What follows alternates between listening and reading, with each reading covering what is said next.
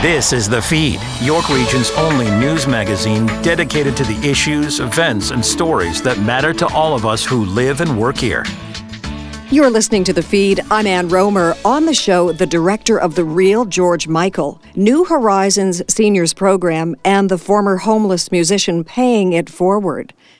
But first, let's go to the X. Oh, baby. Let's go to the X. Come and celebrate Toronto and do everything you want at the X. Oh, I can't get that song out of my head, but why would I? Let's just go to the X.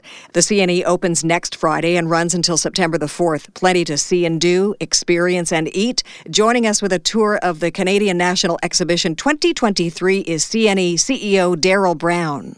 Daryl, welcome to the show. It is so great to have you with us. Hey, it's my pleasure. Thank you for having me. So September the 5th, 1879, the first Toronto Industrial Exhibition opened up, and the focus was on agriculture, industry, and the arts. Oh, how things have changed.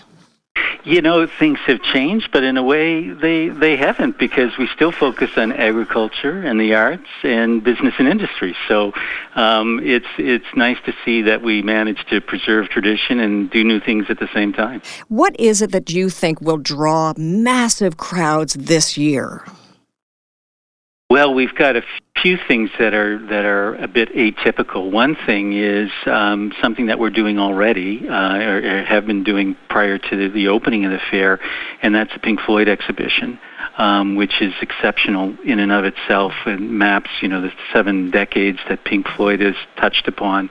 And that's a bit of a different arrangement, because people have to either buy a ticket to Pink Floyd and they get into the CNE, or they can purchase a ticket at the CNE, because it's not a free entry like most of our other activities. So that's exceptional in and of itself. But then we've got some new and wonderful rides, including the Super Wheel, which is 150 feet tall. It's the largest wheel that's ever been in Toronto, and will give an exceptional view, lovely air-conditioned compartments so people can chill out in the middle of a hot day. So that's going to be lots of fun as well. There's also a new monster skateboarding compound. Yeah, so that's going to be located in the band shell, and people are going to be able to watch, wonderful tricks, the skateboarders doing their half pikes and the like. So that's going to be there all the time, and it's people get to come in and see what's happening there, and then hopefully come in the night and enjoy the band shell concerts. I'm really interested in this, a new Vegas-style waterfront fountain show. Can you explain how fountains can dance? Well, we have a tradition, and it goes back decades. In fact, I guess really the early 1900s was when we first started programming the Water Channel. But for years we did things like Aquarama, which the acrobatic on the water with the speedboats and the boards and the like. But we wanted to do something different this year, but still involve the Water Channel. So we looked and found a lovely array of fountains that can shoot water up to 100 feet in the air, and operate in tandem and in design, and also in conjunction with music and laser lights. So we're doing it during the day, and obviously there's not going to be much effect from the lighting during the day, but in the night it's going to be absolutely spectacular, because there'll be the music, there'll be the combination of what the fountains are doing, plus the lights that are bouncing off the water. So it's going to be a lot of fun. And from Vegas-style water to kind of Vegas-style ice, if you will, Elvis has entered the building. I love that. Yeah, well, people kind of missed the skating show. That was the feedback we were getting over the last 4 years. When we haven't had it, they were waiting with bated breath for it to return. So thankfully, Elvis is available. I think he had been injured for a little bit of time earlier in the year, and we were worried that there might be issues, but he's healthy. He's going to be there. He's here now, and for the remainder of the fair, all 18 days, it's going to be wonderful. That one's looking at sort of music history on ice, and of course, there's always some acrobatics that go with that. And there's a gaming garage. It's sponsored by Intel. What's that about? Well, we've been doing the Gaming Garage now for 5 years, and it just gets larger each year. And there's competitions where people can enroll and compete with other gamers, but there's also vintage games that people can have a lot of fun with, just walk in and play, including some vintage pinball that is actually being supplied by the Rock and Roll Hall of Fame in Cleveland that will be there. So there's lots of gadgets and games, and then on top of that, we also have an innovation section, which is, we used to separate it out where we have the Gaming Garage and the Innovation Garage, and we kind of melded it together last year. So there's something for everybody, and Intel's a new sponsor this year on this, so it'll be an interesting experience, and I think a little bit different. It used to be AMD, and now Intel's stepped in, so we'll see how that goes again every day. And you mentioned something for everyone, so this is universally loved. It is a fan favorite, Super Dogs. Yeah, I mean, you can't go wrong. This is one of the most predictable things about the fair, is that there's going to be a lineup to get in, because every show is, well, you don't buy tickets for it, but it's sold out. It's full attendance, and the dogs are a lot of fun. It's a must-see every year. So we expect the same kind of response. We've also got something interesting. We did it last year, but we didn't publicize it a lot. We call it a trip through 103. It's kind of like a high without being on drugs.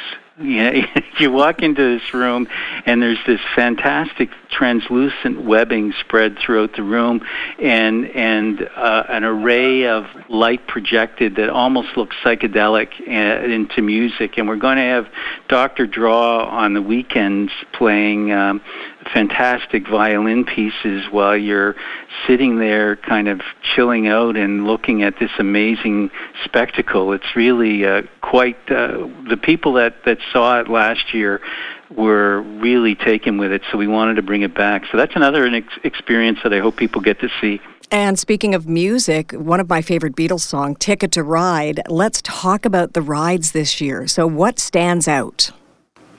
Well, as I say, we're going to have the Super Wheel, and that is going to be an experience in and of itself. It's included with your ride passes, so you can get into that air-conditioned compartment and see the entire cityscape. So that's going to be a lot of fun. There's another couple of we're going to have in total, I think, 61 rides this year. Last year we had 56. There's a couple of new ones coming up as well. So there, you'll have some new experiences there to have fun with. And then, of course, there's some of the old regulars like the Euro Slide, and lots of fun to have on the Midway. Last year it was incredible. People, for some reason, just stayed on the Midway and stayed on the Midway and stayed on the Midway. It was really impressive, the willingness to line up and just wait and have a lot of fun there. If you build it, they will come. So let's talk about some of the old standbys, as you mentioned. So my memory, and I've been to the X, every decade of my life. My favorite ride was the Flyer. I don't know if you remember that. It was a rickety old, but very safe roller coaster. Is there anything like that today? Well, first of all, I'm glad you mentioned the Flyer, because we've restored. I don't know if you remember the sign that was on the Flyer, on the side of the Flyer, which basically just said Flyer, but it was in big letters, and so we've restored those letters, and they're going to be on the grounds, probably at opening ceremonies in front of the stage, but they're going to be shown as a sort of a memory for those 56 years, I think, that the Flyer was up and running. So that will be there as memorabilia. And we do have a new ride, and I'll tell you, I don't have the name in front of me right now. That's more of a roller coaster kind of experience that's going to be introduced this year. So there will be something to to get you to be, raising those arms and holding your breath. And screaming, but screams of joy. That's it. And so plenty of others like the octopus and where you drop and you're up and you're down and drop zone. Everybody wants to have their stomach sort of left somewhere else. Yeah, I've gotten to the stage where I'm probably more of a Ferris wheel guy than the. I remember when I was a kid, there was one called the Rocket where you'd get in and it would be spinning around, and also you would be turning in a circle within it. Unfortunately, I was so slim that you could control it with a pedal on the bottom, except I'd slide up, so I'd be upside down for the whole ride. And you paid the price for it. Good memories, yeah. Absolutely. Can we talk a little bit more about the CNE bandshell? Amanda Marshall, Jan Arden, Miss Dionne Warwick. Wow, superstars. Yeah, it's we try and mix it up, obviously, and there's so much to try and capture with 17 concerts across the 18 days. So, of course, Dionne, what can you say about Dionne? I mean, she's now heading for 83, but still performing, and her voice is still strong and wonderful. So, I don't know, the moment you wake up and put on your makeup, you have to head out and listen to Dionne Warwick. But we've got, Shafqat Ali, which is a Bollywood quite famous singer who will attract a crowd. William Prince is really on top of things these days. He was doing the opening for Willie Nelson's annual concert, and just released an album a little while ago, and I think it's hitting his peak on the countryside. And this is the 50th anniversary of hip hop, so we wanted to get something in there on the hip hop side. So we've got Chaclair and Cardinal Official and Hawaii Mighty. I think there's something for everyone. There's soca, there's reggae, and then we're going to do the entire Dark Side of the Moon album on September 2nd, and that really is in tandem with that Pink Floyd exhibition that I mentioned earlier.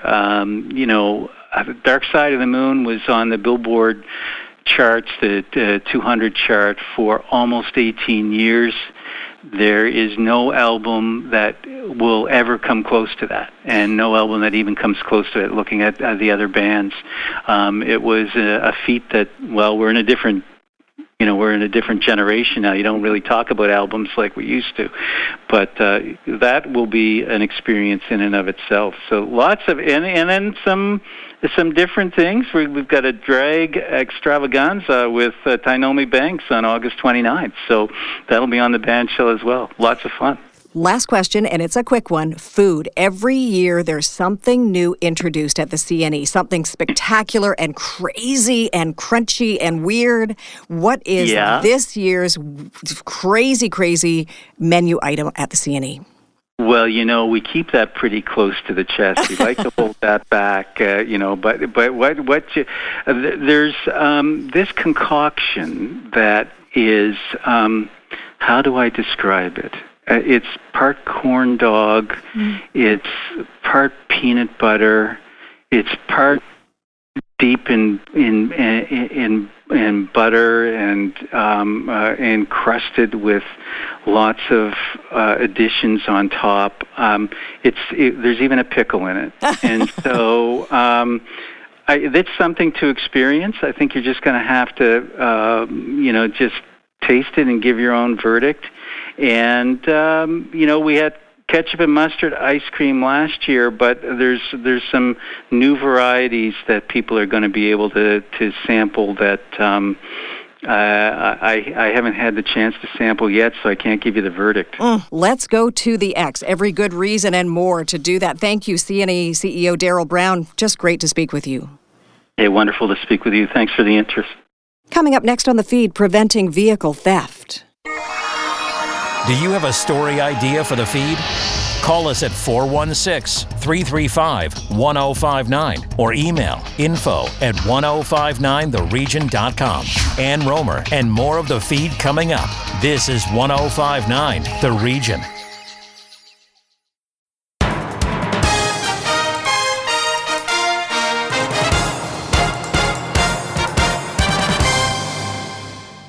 Welcome back to the feed. Oh my gosh, we are almost halfway through August. Hopefully your pace of life has slowed a bit this month. Stop and smell the roses, de-stress, decompress, have a little fun.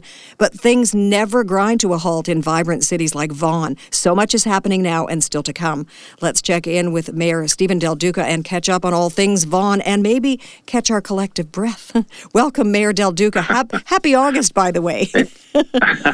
Thanks so much, Ann. It's great to be back with you. You have been so busy. You're fresh off a big announcement earlier this week about key fob protective bags in an effort to fight auto theft. Talk to us about this.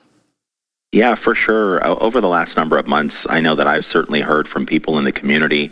I know other members of council have as well. We know Vaughan's a very safe place. It's always been safe. I'm confident it will always remain safe. But unfortunately, there's been a pretty sharp, I'll say, uptick in the amount of property crime, in particular car or auto theft. We hear about this everywhere we go. I've heard about it from neighbors, from family and friends, certainly on social media.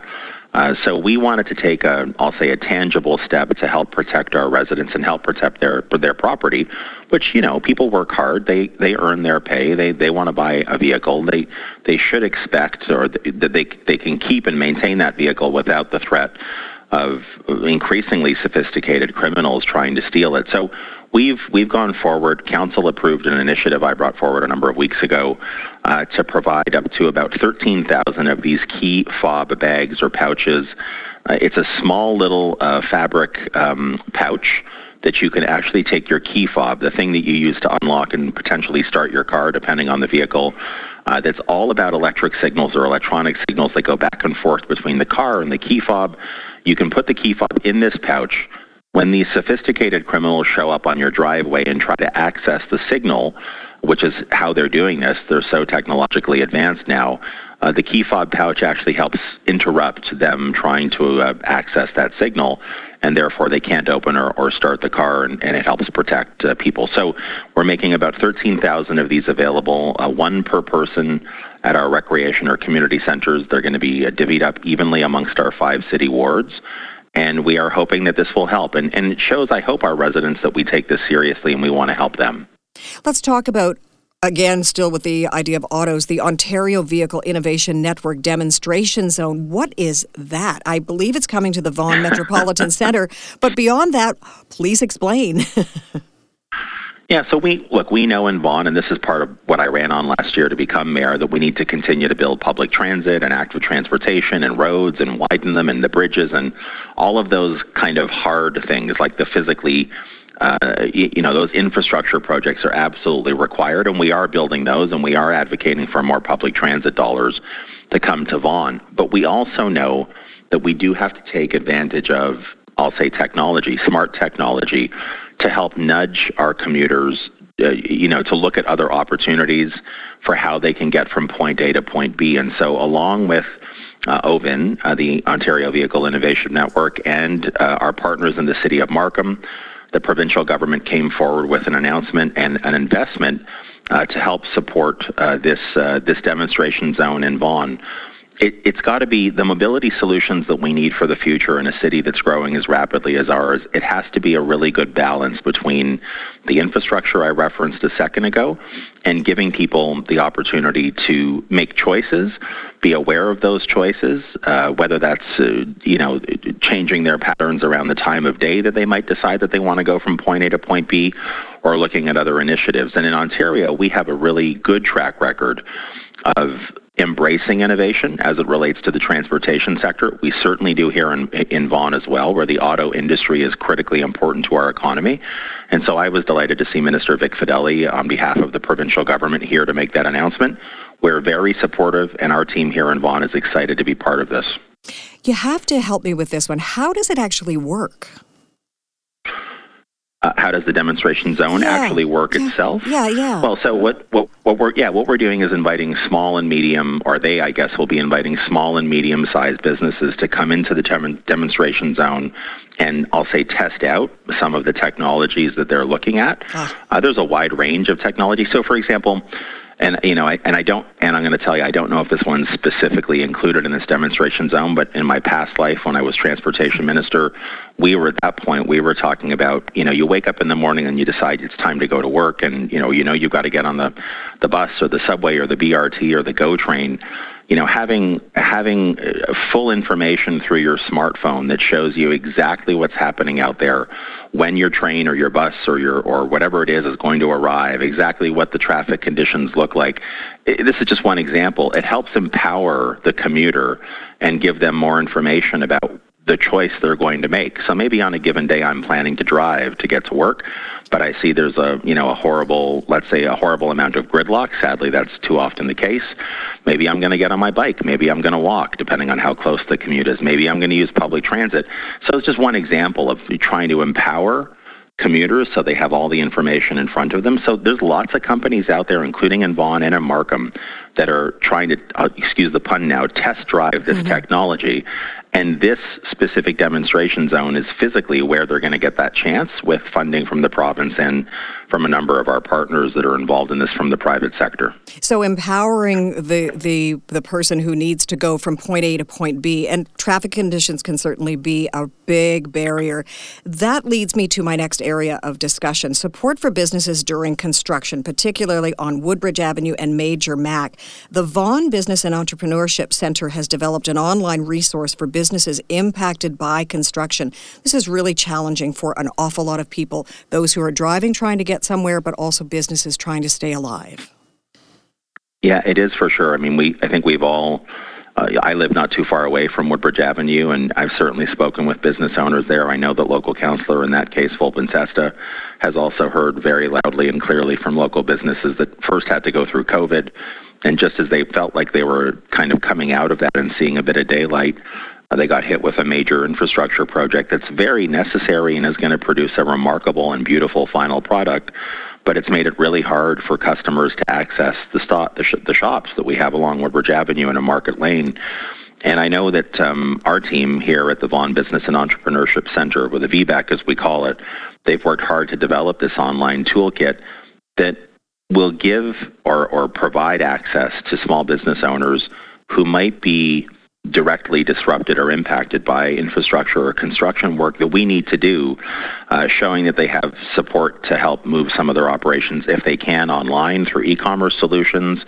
We have something called the Starter Company Plus program. It's a grant opportunity of up to $5,000. There's also, I believe, provincial funding in that, but we get to help administer it. So it's helping potential applicants navigate through that application process. So I think we're drawing on the lessons learned through the Woodbridge Avenue experience to make this just a little bit easier as we go forward. And I'll tell you right now, there's some major infrastructure work that's now planned for Islington through Kleinburg, through the old village of Kleinburg, where, again, not unlike Woodbridge Avenue, we have, a number of small businesses there that do rely on foot traffic or vehicular traffic coming through the area. So, full credit to our staff at the city who are trying to get ahead of that and learn those lessons and try to do better for our business owners as we go forward. Yeah, we want businesses to continue to not only survive, but to thrive. That is for sure. Absolutely. So Mayor Del Duca, from VBEC to ACP, Alouette Common Park, that opened earlier this week. You were there. Can you give us a walk through the park? Can you give us a verbal description of what this park is all about in Ward 4? Yeah, I was so excited to be there along with Councillor Chris Ainsworth from Ward 4 earlier in the week to open this beautiful new park. It's got a beautiful large junior playground area, what we call a senior playground area as well. There's a large shade structure with seating for residents who we hope are going to, and frankly I know already are going to be using that park. There's walkway lighting. There's an open lawn area for unstructured play activities, as they call it. So there's tons of amenities that are embedded in this beautiful new Alouette Common Park. We heard from residents that there was a need for more park programming in that particular neighborhood, and we've managed to deliver it. And look, this is just the latest addition to what I think are some of the very best parks in any city in this entire country. We have, something like 230, 240 parks across our city. Over 600 hectares of parkland throughout Vaughan, so many playgrounds, splash pads. I know they're really popular this time of year when the weather gets just a little bit warmer. We've got tennis courts and basketball courts, we have soccer fields. We actually have more pickleball coming online real soon. So it's an exciting part of the portfolio of services that the city provides, and I know that Councillor Ainsworth and the rest of our local councillors, they work really hard to make sure that our residents have those park amenities close to home, and Alouette Common Park's the latest and greatest example. You know, there are many residents in the city of Vaughan who do fantastic and spectacular things, all in an effort to make it a better place in which to live. The Order of Vaughan deadline is coming very soon for nominations. Yeah, very soon. Friday, September 1st is the deadline. This is something that was started about 12 years ago, maybe 11 years ago, by my predecessor, Maurizio Bevilacqua. And it's an opportunity for people to be nominated to receive this highest honor from the city. People who've, I'll say, gone above and beyond to make Vaughan, which is already a really incredible community, just that much better. It recognizes individuals who've made a contribution to the city in a wide variety of categories, whether that's public service, equity and diversity, athletics, accessibility. And I can remember being at the very first installation of the Order of Vaughan more than a decade ago when I was serving in a different capacity. And it was such a nice event, such a nice ceremony to be part of. And I've seen through the years the individuals, many of whom I know, who've been honored in this way. And it's, you know, we have so many deserving people in this city. So I'm hoping that there's a great list of nominees, and ultimately those who make this decision will be able to select from a great group of individuals who deserve this honor. Mayor Stephen Del Duca, like the song says, see you in September. I've enjoyed our August chat, and maybe you and I will play a game of pickleball at some point. Maybe. Yeah, I look forward to it. That's spoken as a true politician. Maybe. As long as there are no cameras there, Ann, it's okay. I'm totally with you on that. Thanks for everything. Thank you, Ann. Bye-bye. Cheers. Next, encouraging job numbers here in Ontario, Jim Lang and MPP Vic Fedeli with the breakdown. Well, some great news for people in Ontario. In July, Ontario manufacturing job sector saw an increase of 7,800 jobs, which is great for the province and great for the economy. To talk more about it, thrilled to be joined by Vic Fedeli, the Minister of Economic Development, Job Creation and Trade. Vic, how are you? Jim, I'm wonderful. Great to speak with you today. Yeah, and it's great news. I mean, you know, Ontario is growing at a rapid clip. We just saw the country pass $40 million, and to see this amount of jobs created is good for everybody. Yeah, we're very excited here in Ontario. I mean, our companies, our manufacturers, our businesses, they have hired 700,000 people working since 2018, since we were elected, actually. And that includes over 50,000 new manufacturing jobs. And every day we hear more and more companies who have contacted us and said, I like your sales pitch. We're coming to Ontario. And Vic, the timing's actually interesting because one thing I think a lot of Canadians, a lot of people living in Ontario realized is during the pandemic, we do need to have our own base of manufacturing here in the province. You never know what's around the corner, and be able to produce things in this province is good for everyone. We're seeing so many products being reshored here into Ontario. Something that everybody would know, Pine Sol. You know, who doesn't love Pine Sol? It's now being made here in Ontario. These are the kinds of things that are coming home back to Ontario. A lot of manufacturers are making their own components now. I've been visiting injection molding companies right across Ontario who are springing up, making the widgets that go into bigger products. We're making them right here. And Vic, I do like the concept of the regional development program because it's important to find the Timmins, North Bay, Chathams, Pembrokes of the province having manufacturing there, not all based in the GTHA. Yeah, very exciting. We have 3 different programs, the one in the north, one in the east part of Ontario, and one in the southwestern part of Ontario. And then we really have one that's for all of Ontario, including the GTHA. And this is really fueling innovation, competitiveness, advanced manufacturing, using AI. We're just, quite frankly, firing on all cylinders here in Ontario.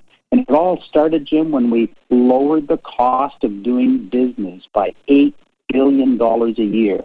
You know, we took a haircut on government revenue that first short while by reducing our WSIB payments by 50%, $2.5 billion. We put an accelerated capital cost allowance, which means people can write off their new equipment in years, saves them $1 billion. The list goes on and on and on. We lowered electricity rates for industrial and commercial by $1.3 billion. So we lowered our revenue knowing that this will spur growth and bring us more revenue at the end of the day. So we started with revenue of $154 billion, and today the province's revenue is $204 billion. So, you know, taking a step back, lowering taxes, lowering our original intake of cash, just ballooned our cash. Speaking with Vic Fedeli, the Ontario Minister of Economic Development, Job Creation and Trade, and I'm intrigued by the new Memorandum of Understanding with the state of Michigan. How does that help Ontario and help job creation in the years to come? It tries to level the playing field. It's a really exciting opportunity for companies in, we did one in Maryland first, and then very recently we did one in Michigan. It opens the door for Ontario companies to bid on Michigan's improvement projects, but then it opens the door and allows Michigan companies to come in here, as they could already, and bid on our projects here. So it really encourages job creations in both jurisdictions, like electric vehicles and supply chains, and we're really looking to promote increased trade, more investment, job creation, and we'd love to do these with more states. Yeah, I drive a hybrid vehicle because I think about the environment, I think about the cost of gas, and I'm excited and intrigued by the capability in the future of Ontario building so many batteries, EV batteries, that will be the future for transportation in the country. Well, I got to tell you, doing that Volkswagen deal was 12 months long, almost to the day. And you know, we had several trips to Germany. They had several trips here. We just really laid it out that at the bottom line, it's all about our people. The people of Ontario, the workers that we have, the talent that we have, was what the deciding factor was. Yes, we have the mega sites. We graduate 65,000 STEM, science, technology, engineering, and math grads every year. We have the auto ecosystem. We're the number 2 automaker in North America. All those are important, but it came right down to the understanding the people of Ontario and how hardworking we are. It's almost a good problem to have, but there's so much influx of population to the province and so much job creation, and it's being spread all over the province, Vic. I know for speaking a lot of communities in Northern Ontario where we spend a lot of time in the summer, they just need a place for these workers to live. And how do you, with your portfolio, work with the other province and other partners to get these people a place to rent and live as the manufacturing spreads all across the province? Yeah, that's a great question, Jim. We're working with the mayors all throughout the north. Soon, the Association of Municipalities of Ontario will gather in London, where we'll meet with the mayors and talk about, let's get you opening up lands in your communities. You can't. You've got to open up the opportunities. You can't be standing in the way of development. I'll give you an example. We had 2 big hospitals in North Bay, and both were amalgamated into a brand new hospital maybe 15 years ago. So the old hospitals were demolished. On one site right now is a long-term care facility being built with 160 beds.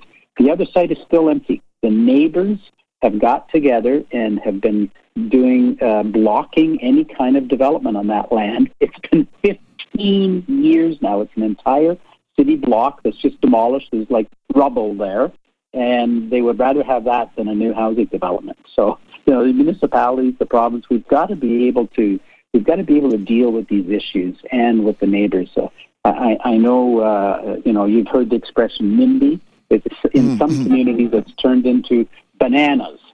build absolutely nothing anywhere near anything. That's what it's come to in some communities. So, we'll look at all of these various communities. And Vic, the thing that I scratch my head about is we're talking about a block of rubble that's not green space, it's not farmland, it's not near a conservation area or anything. You're just talking about rubble. And I don't know how any housing advocate wouldn't think that's a good place to build something, because we need places for people to live, to work in these companies. I know. It's, they talk about noise, and I can think of, it's not far from where I used to live in North Bay. I would be able to walk there. It's only like 6 blocks. So it's in the middle of neighborhoods. It's not anywhere near anything else other than completely 100% surrounded by houses for tens of blocks either direction. But that's this mentality that we have created, that we have this NIMBYism, and we've got to overcome it. You have your home and your perch to be able to offer your thoughts from, but other people need that home too. We need 1.5 million homes built here in Ontario, because we are going to continue to attract economic development like you've never seen before. Look at the auto sector, $25 billion in brand new auto deals done in Ontario. $3 billion in life sciences done in the last 3 years in Ontario.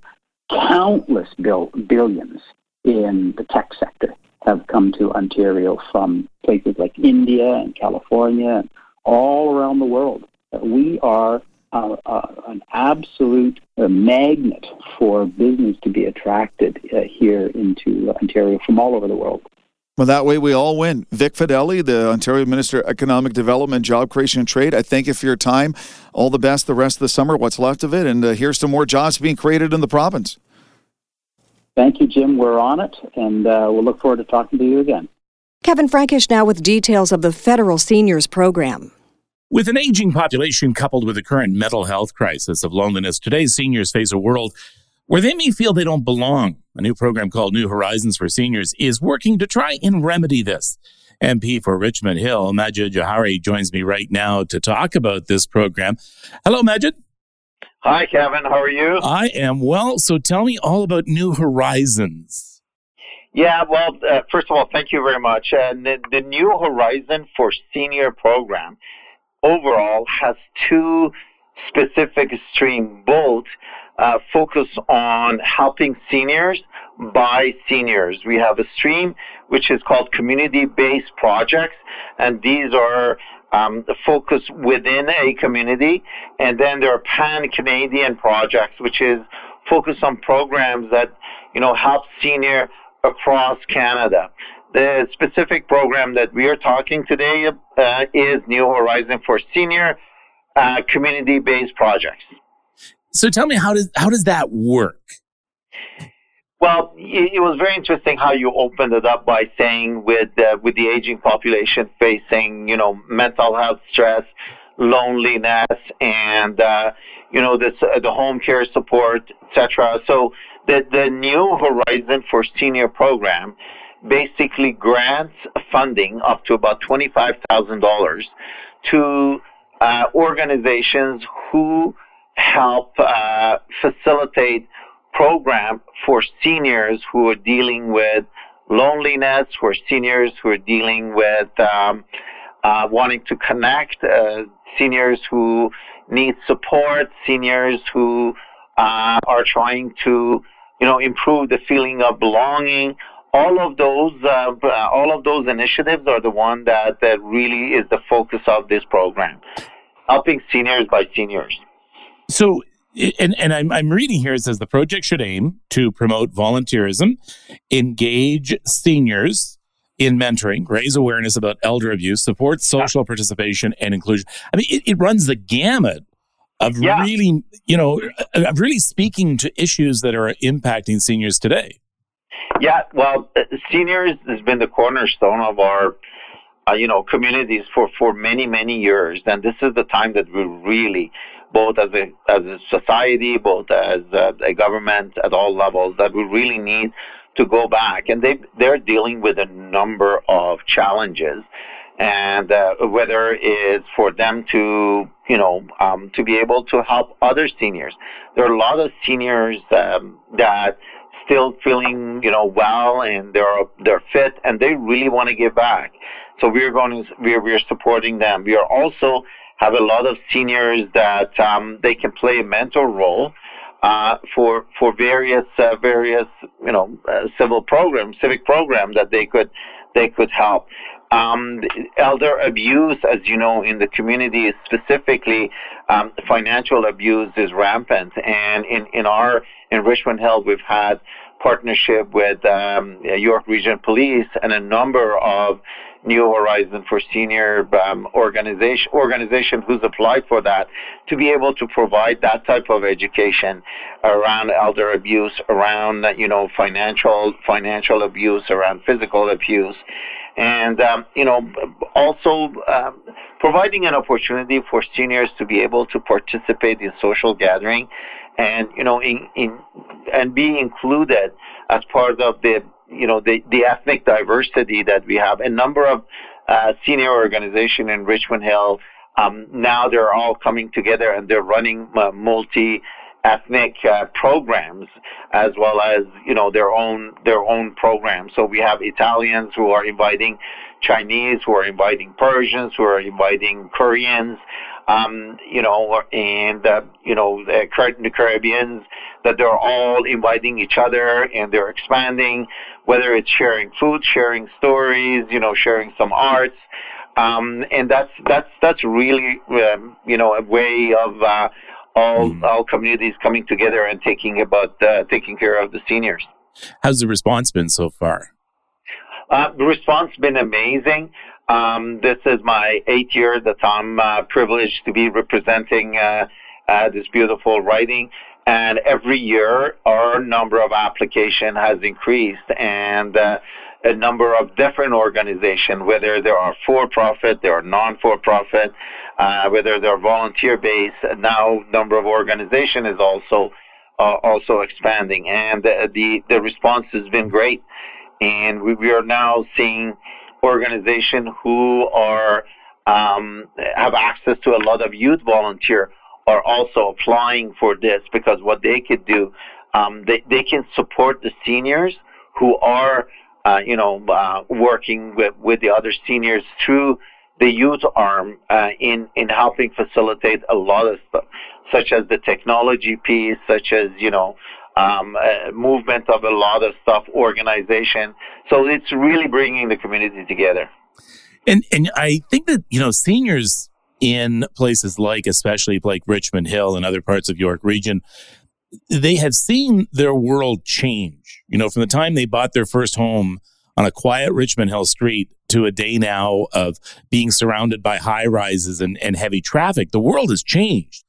And they still love Richmond Hill, and they still want to stay in Richmond Hill.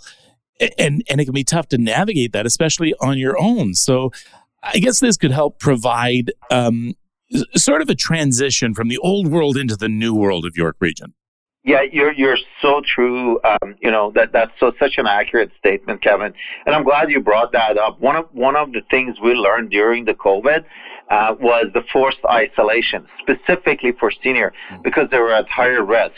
So immediately the government introduced a program around seniors' digital literacy, and it was amazing that we saw how the youth came in and started, helping seniors remotely via Zoom, via, team meetings, and teach them how to use these digital devices, their smartphones, their tablets, to use it so they can stay connected. And also that helps facilitate the support that the seniors need in the longer term. Now that the COVID is over, seniors can actually use those learned skills to be able to connect to someone in any organization, whether they need to arrange for a transportation, or they need to, reach out to the pharmacy, or they need to be able to ask someone for help for a ride, for a transport to the appointment that they have. So we see that digital literacy program that initially was supposed to help just deal with the loneliness now has added a tool and a skill that the senior is now finding ways to be able to use it in the betterment of their life and getting the support that they needed. And so now what you need organizations and groups to come forward with ideas. Maybe they already have programs in place they could use some funding for. So people are eligible for up to $25,000 in funding. How do they do that? These are grants, which means that you don't have to give it back. And every year, for organizations to be able to receive that, the government defines new priorities. So during the summer, when the previous year recipients, are rolling out these programs, we make a lot of visits and we ask them, how can we improve the program? What is the other priorities that you might need? So every year when we send that feedback back to Ottawa, the new set of priorities kind of are identified. So this year priorities, again, as always, is supporting the healthy aging of the seniors. Preventing senior abuse, this is something that we touched on. Celebrating diversity and promoting inclusion. As you know, Richmond Hill, Canada, now we've surpassed 40 million people, and we're welcoming everyone from all over the world. And seniors are aging, and they really need to feel that they're included not only as part of their own diaspora, but also as part of the Canadian broader diaspora. And then making sure that we can educate them on supporting financial security. So this year priority, as I said, priority number 1, supporting healthy aging. Priority number 2, preventing senior abuse. Priority number 3, celebrating diversity and promoting inclusion. And priority number 4 is supporting financial securities. And we work with organizations to make sure that they understand the priorities, and we will facilitate sessions between government services and the seniors groups or the organization, so they can ask all connect questions, so they can make sure that they fill out the application properly, so they can receive this grant. There's been a number of past years that some organization have applied and they used the same criteria as 3 years ago, and they submitted the same application. Unfortunately, they got rejected because the projects that they had defined didn't match the priorities that the government has introduced this year as a result of that collective process of reaching out and asking what the needs are. So, right, there's so much to it. Such a great program. If you want more information, the best thing to do is to call your office. I'll just give the phone number, 905-707-9701, or Google Majid Jowhari, who is the MP for Richmond Hill. Thank you for this time. I appreciate it. Thank you, Kevin, and really appreciate you caring about the seniors and what the government is doing for them. After the break, an award-winning musician helping the homeless. Follow us on Twitter at 1059 The Region. Ann Rohmer and more of the feed after the break. This is 1059 The Region.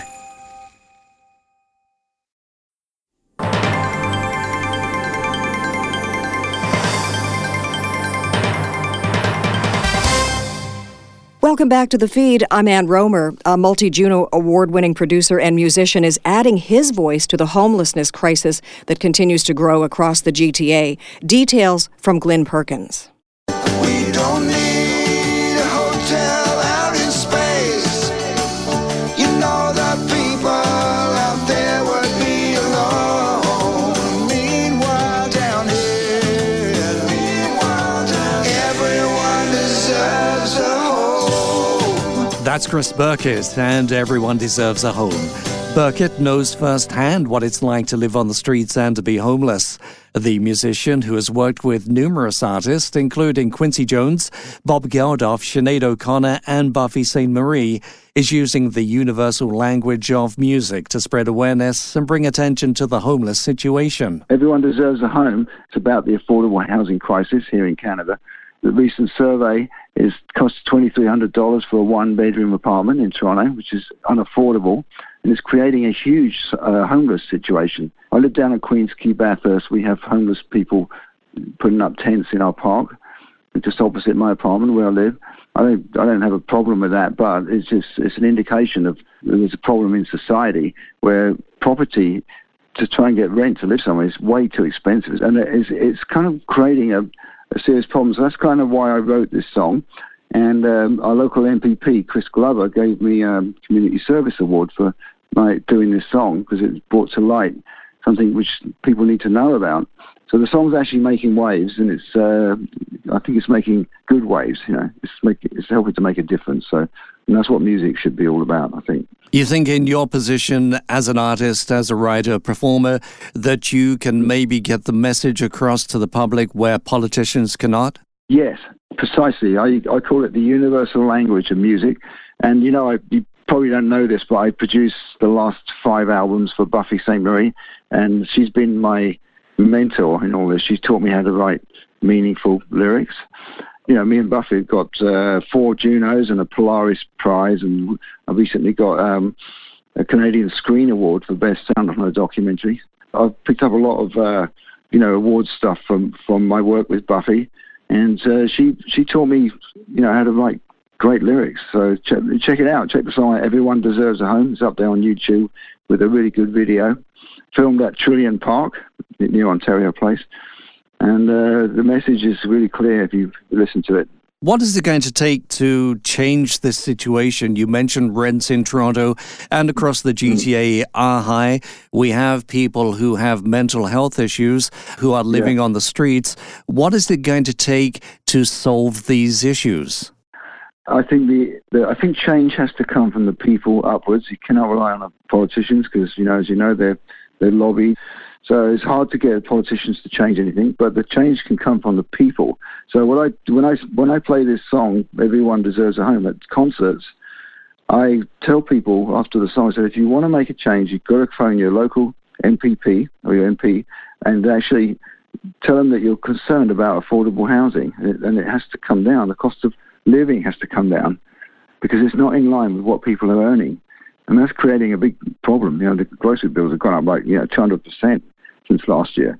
That's creating a lot of hardship, and it's creating a lot of homelessness. And when they changed the mental health laws and they emptied people out on the streets from the mental health institutes, that created a massive homeless problem too. My wife makes documentary films. She did stuff for Green Heroes for TVO and all that stuff, and she did Buffy's life story. I've done documentaries I do her sound mixes and everything and the sound for her. We did a documentary on homelessness, and we interviewed people who were homeless but subsequently found affordable housing. And it's unbelievable how their lives change. They suddenly have an address, they can get benefits, and they can get food and shelter. As I say in my song, out on the streets, there are no walls. So people see everything they're doing because they're not behind walls. They're just out there in the open. So it creates a bad impression. But, if somebody has an argument in their apartment with their wife, nobody knows about it except the near neighbours. But when they do that, when they're homeless and having an argument, everybody sees it. So it creates a negative impression on homeless people. It's not true. Most of them are victims of the system. Open the door, invite friends in.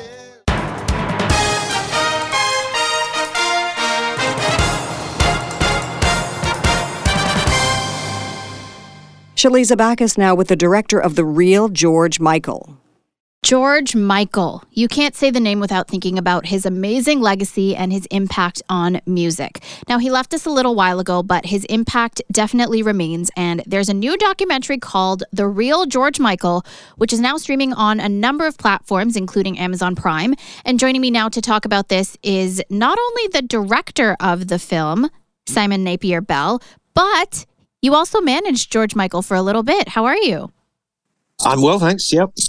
Thank you so much for joining me. So tell us a little bit about this documentary and what it was like working on it, given the experiences that you've had personally with George Michael. Well, I managed Wham. So I managed George when he was with Andrew 3 years, very, very, very important years. They were the basis of everything which he built his career on, and knew him very well indeed. When you manage people, you do get to know people extremely well when you manage them. Thereafter, I didn't manage him when he went solo. I chose not to, but watched him as you would watch a close relative or an old friend or a school friend or something throughout his career.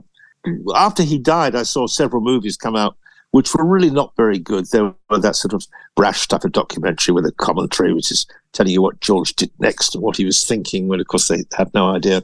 And I thought it was time to make a film which really got into him and showed his real self and how his own personality interacted with the art he created. I mean, it sounds a bit pretentious, but it's not at all.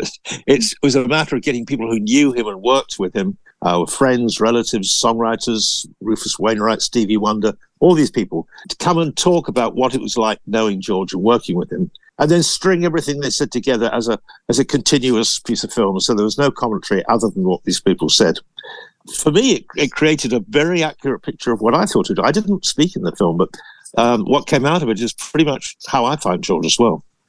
So it's definitely a project you'd say you're proud of, and it's definitely different than all of these other little documentaries, quote unquote, that have been released about it. No, it is very different. I mean, we've had fantastic reaction. I mean, especially from the fans. I mean, George has hundreds of thousands of fans. There are maybe 100 different Facebook sites and literally hundreds of thousands of fans. And really, all of them. I mean, we hadn't had a single negative about it at all. We had 44 hours of interviews, and we had to get it down to 90 minutes, which was the basic length for the film. But it was extraordinary talking to all these people, and I didn't find anyone had a bad thing to say about him. I mean, even people who had big arguments with him and quarrelled and things, but, quarrelled in a business-like or a professional way. The microphone wasn't right or they'd set it up wrong. No one had a bad word for him. I mean, they all agreed that he was the ultra professional. But we talked with Stevie Wonder for an hour. I don't know, 30 seconds goes into the film. That's the nature of making films, and you sort of regret you can't put it all in there. Yeah, I can only imagine what it would have been like to talk to Stevie Wonder for such a long time. I'm sure you wouldn't even want to stop talking to Stevie. What are some of the biggest takeaways from this documentary and some of your favorite parts to watch and to create? It works as a whole, because you may have seen a lot of the little bits in it here and there. But there are some great things in there. There are some interviews and TV stuff which nobody seems to have seen. They're not completely unavailable because I found them, but a lot of people haven't seen them. There was an extraordinary interview he did with an Australian interviewer in the middle of the Faith tour. The man had no respect for George at all. That's fair enough. Interviewers don't necessarily have to have respect. They're meant to get to the root of things. But George, did his preparation, went to the makeup room, came and sat down in front of the camera, and the very first question the guy asked is, "George, are you gay?" And it sort of threw George. You could see that. It wasn't the question he expected, and asked in a very sort of blunt and nasty way. And George was silent for a second, and then he said, "No, I'm not." And you could see in his eyes that he wished he hadn't said that. You could see him saying, damn it, it came out wrong. I should have just said yes, so what, And then he sort of corrected himself a bit, said, I don't see why it's any of your business.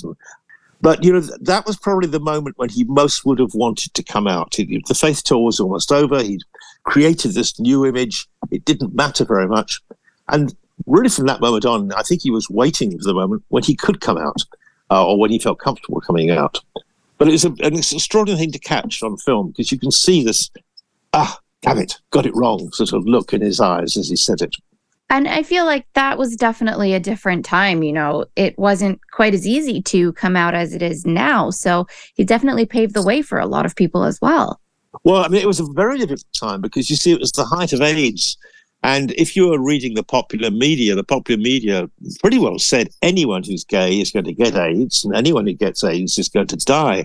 And they said at that stage you could get AIDS by touching a gay person or being near them. And so for a gay star to come out, the whole point about being a rock star or a pop star is you have all these fans who want to rush towards you and touch you and pull your hair and touch your jacket.